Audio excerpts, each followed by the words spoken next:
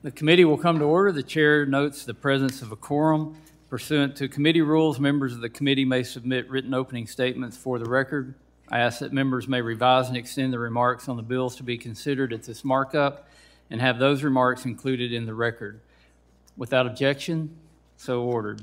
Without objection, the chair is authorized to declare recess of the committee at any time. Pursuant to Committee Rule 3I, the chair announces that he may postpone further proceedings today on the question of approving any measure or matter or adopting an amendment on which a recorded vote is ordered. I now recognize myself for an opening statement. Before we begin, I do want to pause and express my deepest condolences to our colleague, Congresswoman Peltola from Alaska, as she mourns the tragic loss of her husband, Eugene. She and her family are in my prayers. I'm sure they're in the prayers of many of you as well. So please join me in a moment of silence to grieve and honor the life of her husband, Eugene, and a life that's well lived.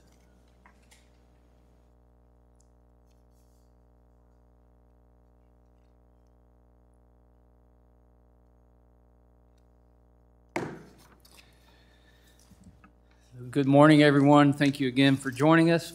We have a diverse set of bills up for consideration that really showcases the full range of this committee's issue areas. We've continued to prioritize our shared goals of access, conservation, innovation, and transparency, and I'm so glad to see that our members are advancing legislation that stewards our resources wisely. H.R. 934, sponsored by Congressman McClintock, would protect communities by ensuring wildfires are suppressed before they become out-of-control infernos. H.R. 934 would give clear direction to the Forest Service to immediately suppress fires on certain lands identified as being under severe drought conditions or at high risk of wildfire. In addition to times when the wildland fire preparedness level is at its highest and resources are strained.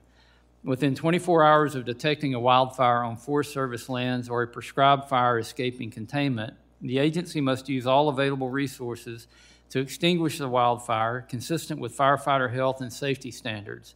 Additionally, the agency may not inhibit the firefighting activities of state and local agencies authorized to respond to wildfires on Forest Service lands.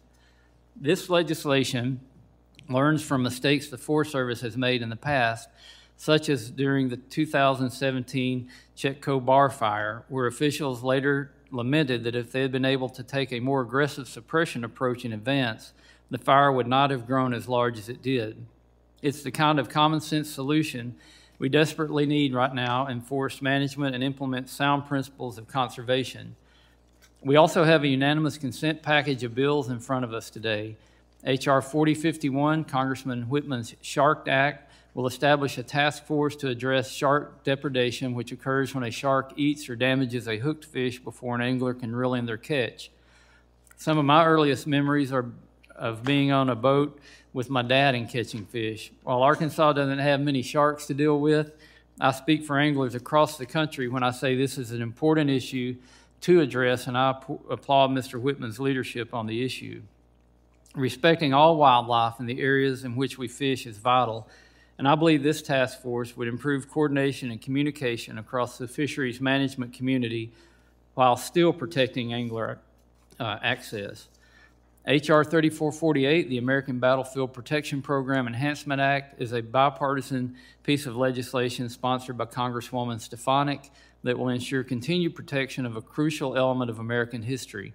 This bipartisan legislation improves the American Battlefield Protection Program by clarifying key terms, ensuring continued congressional oversight, and expanding the program to allow for more participation from tribes and nonprofits. Future generations will benefit from this legislation with the opportunity to explore American battlefields pivotal to our nation's founding and history. H.R. 4596 would reauthorize appropriations for the Upper Colorado and San Juan Recovery Implementation Programs, a critical tool in recovering 4 fish species and providing Endangered Species Act compliance for over 2,500 water and power projects that withdraw more than 3.7 million acre-feet of water. H.R. 1786 would increase the hiring of veterans by creating a pilot program directing the Department of the Interior to work with the Department of Labor and the Department of Veterans Affairs to employ veterans in positions related to conservation and resource management. H.R. 929 would take approximately 17 acres of fee land in Pierce County, Washington, into trust for the benefit of the Puyallup Tribe of Indians. No one knows how to manage lands better than the residents who live there, and it's critical that we increase access for tribal communities across the country. With that, I would like to thank all the bill sponsors for their hard work on the legislation being considered by the committee today, and I look forward to good discussions on the bills. I now recognize Ranking Member Grijalva for an opening statement. Thank you, Mr. Chairman, and thank you for the acknowledgement of the tragedy that our colleague from Alaska, her and her family are going through, and for a moment of silence and reflection. That's very much appreciated, Mr. Chairman. Thank you. And I appreciate the continued efforts to include some of my colleagues' legislation in the committee's markups, as well as the efforts to bring some of my colleagues' bills to the House floor this week and last. It's good to be reminded that things this legislative body can do by working across the aisle to get some things done, where agreements and compromise can be realized, and we see the product of that in much of the legislation that we have before us today. I must admit that I find little comfort in that reminder of reaching across the aisle today, right now. Today is September 20th. We have 10 short days until government funding runs out.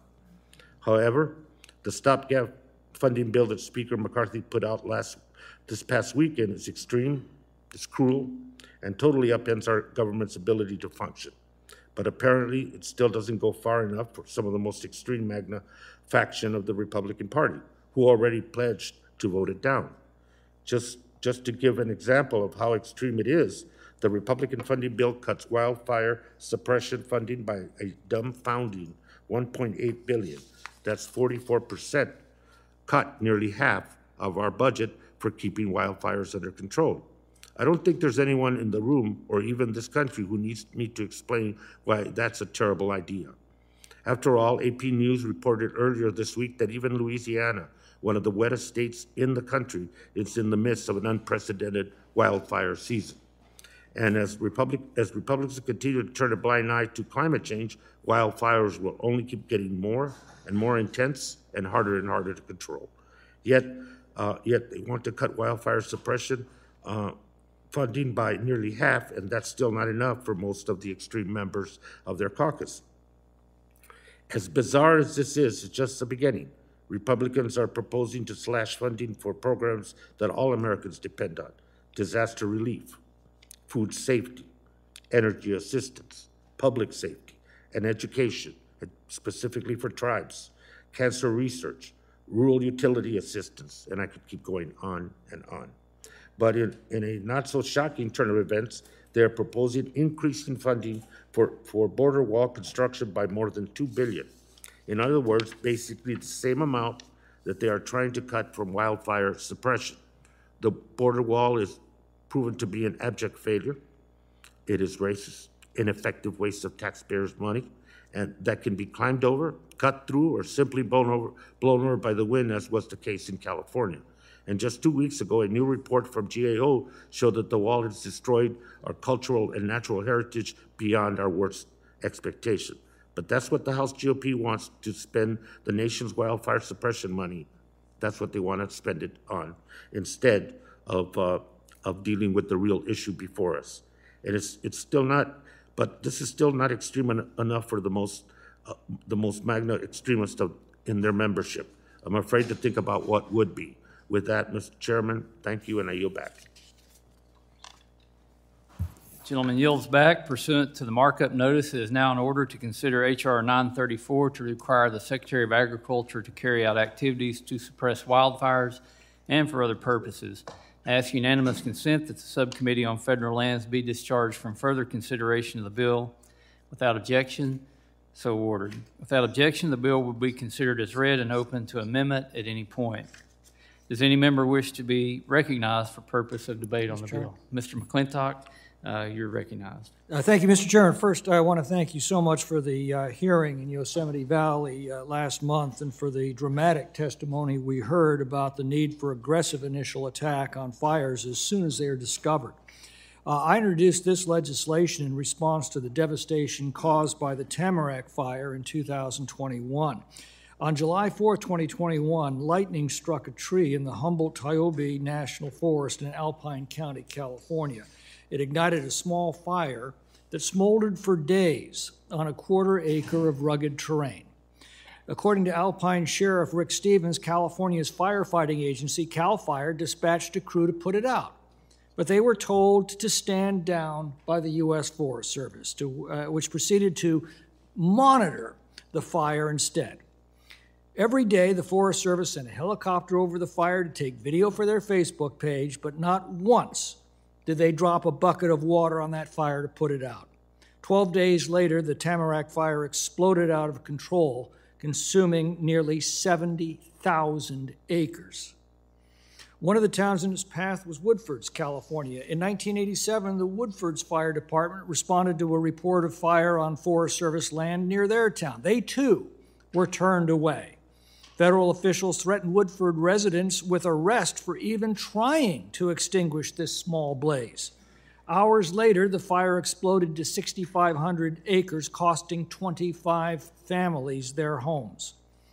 The Forest Service once had a policy of aggressive initial attack when a fire is first spotted, and an informal rule to put out little fires before they can become great big fires. This policy was abandoned in 1972 until it caused the disastrous Yellowstone fire of 1988. The Reagan administration then restored that rule, but unfortunately, Reagan left the next year and the let burn policy returned. And it's now cost us countless acres of forest land and countless millions of dollars of firefighting costs ever since. Now, the Forest Service argues that it needs to use fires as a forest management tool. Well, fine. If that's the case, that tool should be carefully and deliberately applied when conditions warrant.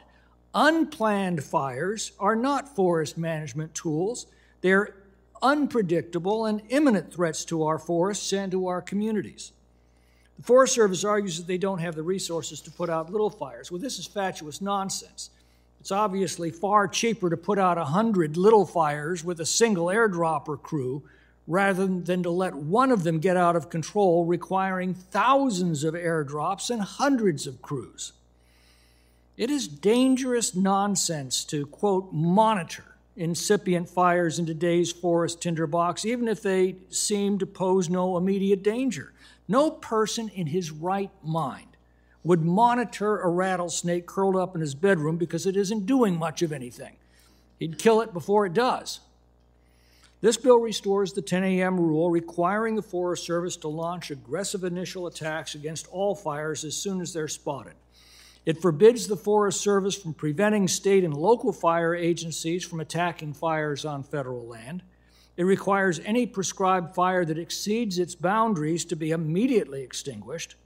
And it requires that deliberately set back fires be approved by the incident commander and not indiscriminately set by inexperienced ground crews. I'm offering an amendment in the nature of a substitute to emphasize that the suppression requirements in this bill will be consistent with interagency agreements and applicable standards of firefighter safety, and it also includes some minor technical changes. In our national forests, only the Forest Service can prevent small blazes from becoming forest fires. It's time they did. And with that, I yield back. Gentleman yields back. Is there further discussion on the bill? Mr. Chairman. Ms. Leger-Fernandez, you're recognized. Thank you so very much, Mr. Chairman. And thank you for the sentiment, Representative McClintock, in introducing this bill. As most people know, my district is no stranger to wildfire. Last year, the largest and longest wildfire in New Mexico state history ravaged the lands that I knew as a child and growing up. Tens of thousands of people were evacuated and hundreds of homes were lost. And those fires were not caused by lightning or by an abandoned campfire. The United States Forest Service prescribed burns started those fires.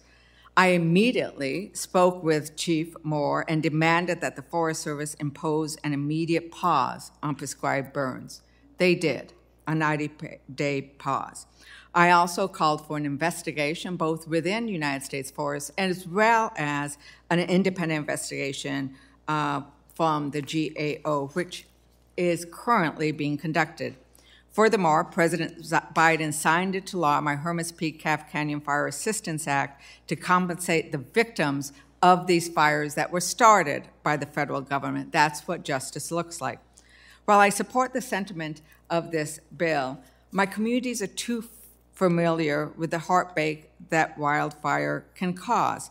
Unfortunately, the bill we have before us today does not hold the Forest Service sufficiently accountable, and I am concerned that it does not follow the science. Instead, it puts our lands at further risk by not allowing healthy fires to burn. Mr. Chairman, I would like to enter into the record this independent analysis of managed wildfire from the Southwest Ecological Restoration Institutes. Without objection, so ordered. Thank you. This analysis shows that managed naturally occurring wildfires are effective for reducing tree density and lead to decreases in subsequent burn severity and fire size, and have other restoration benefits. You know, I think we have spent many a hearing where we've actually listened to those say that the suppress every single fire every single time has led to forests that are more susceptible to catastrophic fires. Indeed, in New Mexico, we have seen fires started that did not get out of control because they ran into areas that either had been subject to a prescribed burn or a managed wildfire. My amendment that I am offering today would be a bill that helps our firefighters and follows the science. My amendment would allow the Forest Service to follow the science, and if a scientific decision allows it, continue monitoring wildfire ignitions to determine if they are at risk of damaging homes and structures, contaminating watersheds, or turning into those huge conflagrations. Or, if the ignition is low risk, with more potential for resource benefits, allow the Forest Service to continue monitoring the fire. I also want to make sure that the Forest Service updates their prescribed burn regulations to reflect the 2022 National Prescribed Fire Program Review. This came after the 90-day pause I described earlier. They did do a review, and we know that they did not follow their own regulations when they started the New Mexico fires, and they should. And they should make sure that they now incorporate into the regulations that the bill mentions the lessons they learned. You know, and I've also heard many stories about back burning, saving structures during this fire we just went to. I was up in ranch land with these wonderful Herrera sisters who described to me how firefighters, hotshots, jumped into action and prevented this wildfire from reaching their home because of what they did using backfires. Mr. Chairman, I do recognize that portions of my amendment are welcomed and would receive potentially positive support. My original amendment contained the issues about looking at how do we make sure that naturally occurring wildfires don't automatically get suppressed within 24 hours, but can be suppressed only if they're at risk of causing these damages. I look forward to working with you on that portion. I look forward to working with you, Representative McClintock, to see if we can come up with some language that addresses this. So the amendment that I am offering today is limited to those sections that address making sure we have infrared technologies, making sure that prescribed burns are extinguished properly, and that those updated policies are incorporated into regulation. So with that, Mr. Chair, I offer my amendment. Mr. Chair. Wait, I think we're still on general debate, so we'll take amendments later, but I appreciate your passion for your amendment, and I know that we've talked about the issue in New Mexico, and I think Mr. McClintock's bill would really have helped prevented that. Is there further debates on the bill? Mr. Lamalfa, you're recognized. Thank you, Mr. Chairman. I'm very pleased to be an original co-sponsor with Mr. McClintock on this sensible legislation. Indeed, we've suffered a lot in the West with wildfire, and at times the frustration that indeed monitoring wildfire is not going to be a successful outcome. I'm reminded of some ads I've seen on TV where there's a person someone had a toothache, and a person comes in and checks them out and says, yeah, indeed, you do have a tooth problem. Well, are you going to fix it? I know I'm just a dental monitor. So we need folks to actually take action on that. The Forest Service will point to that they were able to suppress somewhere around 98, 99% of fires without having a giant amount of acreage, and that's great. That's commendable in that that's a high ratio. But it only takes one to become a horrendous disaster like we've had so frequently in Northern California and other parts of the state and the West. So indeed, we have to bat 1,000 with the condition our forests are in nowadays, especially on federal land, that we can't really afford to allow a small fire to turn into a large one merely because we're monitoring when the resources would be available either by the Forest Service or others, as Mr. McClintock was talking about. People that are nearby doing logging operations, construction operations that would be able to pounce on a small fire with available water trucks or dozers. There needs to be much more cooperation with that, because these folks that actually live there understand what the risk is and what has happened to them in the past and could happen again with a small fire in a highly wooded, highly fuel-loaded area. So many of our acres are fuel-loaded like that. Notwithstanding, too, the condition of the Forest Service and the issues that their workers, their firefighters are dealing with. They're going to have a fiscal cliff of their own by somewhere early October, where firefighter pay is going to drop at least 40% unless we're able to patch something together here. We're working on legislation, getting good cooperation on that so far, of a cliff where they're going to see a massive pay cut and be uncompetitive with other firefighters and what they get paid in other divisions. As well, a recent scandal with the food they're being served as they're working hard these long days and rough terrain and such, where they were served food that had mold on the cheese sandwiches they were being given, or a couple slices of bread with a couple of beans and a few grains of rice in it. I mean, we should show them a lot better appreciation on that. So when we're looking at how the whole issue is with Forest Service preparedness, they need to have a lot more focus on the firefighters' readiness, as well as the response to keeping a small fire and suppressed. So this is very timely. I know Chief Moore made a pledge a couple years ago to some of us on this panel here to pounce on them in 24 hours, but we need to continue to hold them accountable to make sure this happens. So I'm glad for this bill by Mr. McClintock, that we can continue to hold the accountability that we need to have in our tinder boxes at our western forests. And I thank you. I yield back, Mr. Chairman. Gentleman yields back. Is there further discussion on the bill? Mr. Chairman? Mr. Grijalva, you're recognized for 5 minutes. Thank you very much. And not to overdo the redundancy, let me just associate myself with the points that my colleague from New Mexico, Representative Ledger Fernandez, made with regards to this bill and her amendment.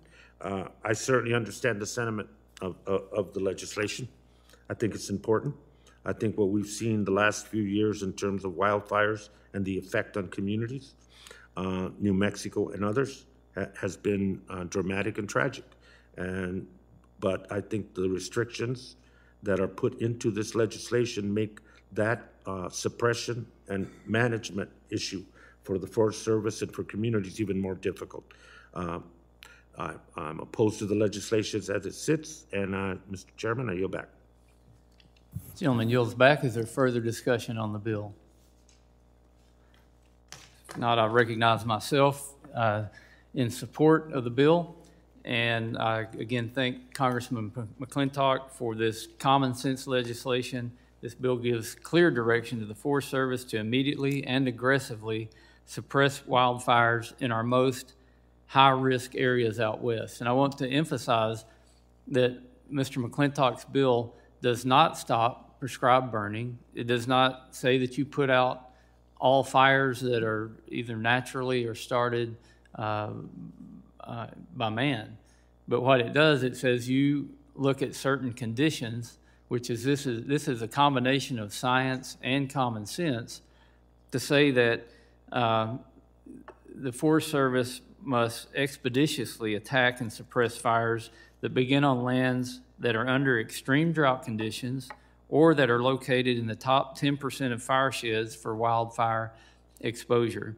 There's a lot of science that goes into determining if these lands are exposed to high risk of wildfire.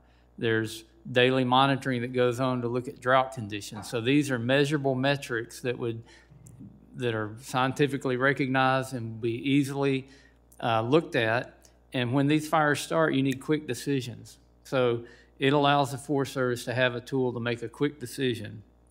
It would also apply when our firefighting agencies are operating at wildfire preparedness level 5, which indicates that firefighting resources are stretched beyond their capacity. Again, very much common sense. Importantly, the legislation would also ensure that policies are implemented in accordance with the wildland firefighter health and safety procedures. H.R. 934 also addresses the unacceptable prescribed fire failures that have turned into uncontrolled disasters, like the Hermit's Peak fire and the Calf Canyon fire in New Mexico in 2022. The bill simply requires the Forest Service to immediately suppress fires that escape containment, and I don't see how anybody would think that's controversial. Last year, the Forest Service set 3 major fires in the state of New Mexico alone, including the Hermit's Peak Calf Canyon, which became the largest in the state's history. That fire burned over 340,000 acres, destroyed more than 900 structures, and racked up over $278 million in suppression costs. Think of the firefighting money that would have been saved. Again, an ounce of prevention is worth many pounds of cure. New Mexico's Democrat governor stated, and I quote, "While climate change and extreme drought continue to plague the Southwest, the Forest Service must abandon their business-as-usual approach to prescribed burns," end quote. We can't allow business as usual to go on when we see these devastating results. Mr. McClintock's bill would be a great step in fixing that. And again, I want to emphasize, fire has historically been a valuable tool to manage forest and reduce the buildup of hazardous fuels. It's still a valuable tool to do that. However, many of our federal lands out west are essentially like powder kegs, just waiting to explode into uncontrollable infernos because they are overgrown and too dry. And when the weather conditions are right and one of these fires start, if it gets very big, it's almost impossible to put it out without expending a great amount of cost and effort. This is a problem that a lot of it is to do with our own making. It's because of decades of negligent and ill-advised management on our public lands. The wildfire crisis that we have created remains a dire threat for far too many communities, and it's incumbent upon us to respond accordingly. Just 2 years ago, the Caldor fire in California grew to 781 acres around 29 hours after it started. Listen to this, though. After another 44 hours, exploded over 55,000 acres in the Grizzly Flats community. Thought we had a poster of that. Was completely and utterly destroyed. The Forest Service ordered all firefighters off the fire 7 hours after it started and dismissed a half-dozen CAL FIRE engines and crews before reinforcements arrived. The Forest Service also let the 2017 Chetco Bar fire in Oregon burn for weeks until strong winds took over and turned it into a massive wildfire and burned over 191,000 acres, destroyed 6 homes, and forced 5,000 people to evacuate their neighborhoods. In the wake of that wildfire, the GAO released a report that documented serious criticisms from some Forest Service officials and stakeholders about this slow response. We have to seriously ask ourselves, how many more communities are we going to let go up in flames before we say enough is enough? And H.R. 934 offers meaningful reforms that will ensure that our land managers are aggressively confronting the wildfires that pose the highest risk to the American people, while also ensuring that prescribed fire is being used responsibly and safely. I urge my colleagues to support this legislation, and I yield back. Is Is there any further discussion on the bill? Hearing none, is now in order to consider amendments to H.R. 934. The gentlewoman from Mexico. Well, first I want to recognize the gentleman from California, Mr. McClintock, for the purpose of offering the A&S. Without objection, the amendment is considered read and open to amendment at any point. Is there further discussion on the amendment? Well, Mr. Chairman, I'd just like to comment and thank Ms. Ledger-Fernandez for her amendment. As I understand, she's dropping the original language that required a scientific evaluation before we could act. Obviously, there's no time for that in such a circumstance. And the balance of her amendment, which I understand is what she's now offering, I think actually strengthens the bill a little bit, and I appreciate that contribution. I do have to comment, though, on this eye-popping, shocking, groundbreaking study that she cited that concluded that forest fires reduce tree density. Yes, they reduce tree density. A high-intensity fire reduces tree density to absolutely zero. I'm just wondering how much taxpayer money we paid for that groundbreaking study. But again, I want to thank her for a positive contribution to the bill. I support her amendment to the A&S, and I yield back. Is there any further discussion on the A&S? You were seeking recognition? No. Okay. I recognize myself in support of the A&S offered by Congressman McClintock. This A&S emphasizes that none of the wildfire suppression requirements contained in this legislation will conflict with interagency agreements or applicable standards or firefighter safety. The A&S also makes minor technical changes to clarify definitions. Again, I support the A&S and the underlying bill, and I ask if there's any further discussion on the amendment. It is now in order to consider amendments on the A&S to H.R. 934.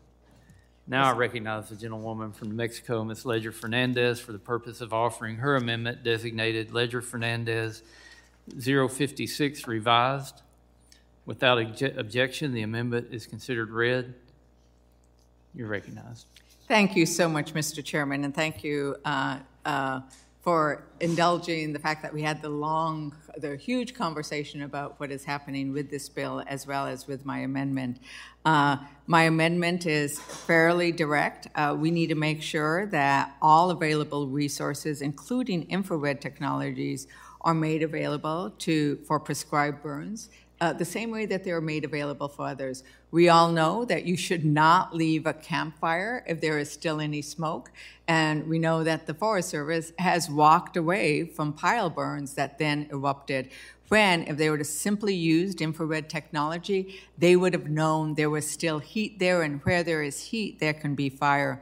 I also want to make sure that the lessons that we have learned about what you should do when fighting fires, how you attack them, how you make sure they never get out of control, which is, never is a big word, but doing everything possible, using all of the resources that are available, that we make sure that those findings, those lessons are incorporated into their practices, into their regulations. And I look forward to working with you and the sponsor on additional amendments before it hits the floor that will, I think, give the right level of discretion where we're not micromanaging, but we are making sure that there is enough discretion so that we can allow fires to offer their beneficial impact and not their destructive impact. Fire, like water, can be very useful. It warms us, it heats our food, it does all kinds of wonderful things, but we need to make sure that doesn't destroy our communities. And so with that, Mr. Chairman, I offer my revised amendment. The gentlelady yields back, and I want to thank the gentlelady for offering this amendment. I also want to remind committee members that we're open for amendments on these bills. If you would present them more than an hour before the committee hearing. It helps us prepare a little bit better, but nonetheless, you have a good idea, and we couldn't come to agreement on everything in the amendment, and I appreciate you doing a revised amendment, and I will commit to working with you on the other part of the amendment that we couldn't include right now as we move this bill towards the floor. Does any other member wish to be recognized to speak on the amendment? Just a question, Mr. Chairman. Mr. Grijalva? On getting the amendments an hour before, I agree with you. The timeliness of amendments is important. My only question with that, is that going to apply to my esteemed colleague Graves from Louisiana? We get 800 amendments 1 minute before the He's meeting? not here to defend himself today, but an hour is a long notice for Mr. Graves. Could be a lifetime. He's sometimes writing the amendments on the back of the napkin. Just an inquiry, Yeah. Mr. Chairman, that's all. We will have to follow up with him when he's here. Please. Does anyone else wish to speak on the amendment? I'll again say I appreciate your engagement on the bill, your desire to address wildfire response strategies, and I know that your district in New Mexico has regrettably been negatively impacted by wildfire, and most tragically during the Hermit's Peak wildfire last year, as we stated earlier, when a failed escaped containment on a controlled burn created the worst wildfire in state history. And again, I think Mr. McClintock's bill gets at the heart of that, saying, we're not going to put out every fire, but when you've got these conditions, we want to put them out. And I think your amendment even enhances that by talking about the nature of prescribed fire. Is there any further discussion on the amendment? If there's no further discussion on the amendment, the question is on the amendment offered by the gentlewoman from New Mexico, Ms. Ledger Fernandez, designated Ledger Fernandez 56 revised. All those in favor signify by saying aye. Aye. Those opposed, no. In the opinion of the chair, the ayes have it, and the amendment is adopted. The question now occurs on the amendment in the nature of a substitute to H.R. 934 offered by the gentleman from California, Mr. McClintock, designated McClintock A&S as amended. All those in favor signify by saying aye. Aye. Those opposed say no. In the opinion of the chair, the ayes have it, and the amendment in the nature of the substitute is adopted. The question now occurs on reporting H.R. 934 as amended to the House with the recommendation that the bill be favorably approved. All those in favor signify by saying aye. Aye. Those opposed, no. In the opinion of the chair, the ayes have it, and the bill is offered reported. Without objection, the motion to reconsider is laid on the table. Mr. Chairman? Mr. Grijalva? Thank you. I give notice of my intention to file supplemental, additional, dissenting, or minority views on the measure just considered. I ask unanimous consent that this notice be extended to all measures considered at this markup under House Rule 11, Clause 2L. This notice would extend to all members. With that, I yield back. Without objection, so ordered. We'll now turn to the UC package. With the cooperation of Ranking Member Grijalva and the other members of the committee, it appears that we have worked out an agreement on 5 bills scheduled for markup today. As we have done before, rather than going through a formal markup process for each of the bills, I will make a single unanimous consent motion to report out the bills favorably with any amendments that have been filed and agreed to. Before we begin, does any member seek time to speak on any of the bills in this unanimous consent motion?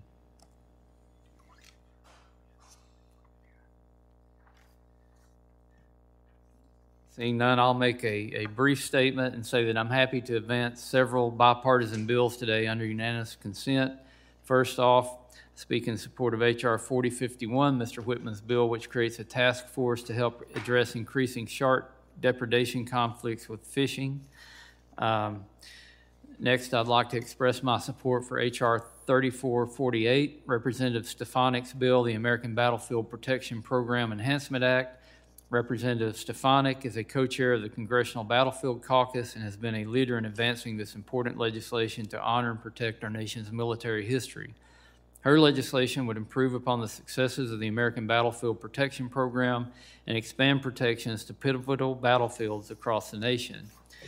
I offered an amendment in the nature of a substitute to this bill that makes a small technical change to the short title of the bill, and Representative Kiggins has offered an amendment that reflects a technical change that was drafted in collaboration with the minority, the National Park Service, and the American Battlefield Trust. This bipartisan bill, which is co-sponsored by 50 bipartisan members, is a common sense piece of legislation that will help conservation, recreation, and local communities. We also have Representative Bobert's bill, H.R. 4596, which extends the authority for the Upper Colorado River and San Juan River Basin Endangered Fish Recovery Implementation Programs. We have H.R. 929, the Puyallup Tribe of Indians Land into Trust Confirmation Act of 2023, sponsored by Representative Kilmer. This bill would place approximately 17 acres of land in Pierce County, Washington into trust for the Puyallup Tribe of Indians. The tribe intends to develop this land into a seaplane terminal, a restaurant to serve native-inspired foods, as well as a deepwater port in the port of Tacoma. I was fortunate last August I had the opportunity to visit with the Puyallup Tribe while I was in Washington State, and we discussed this endeavor.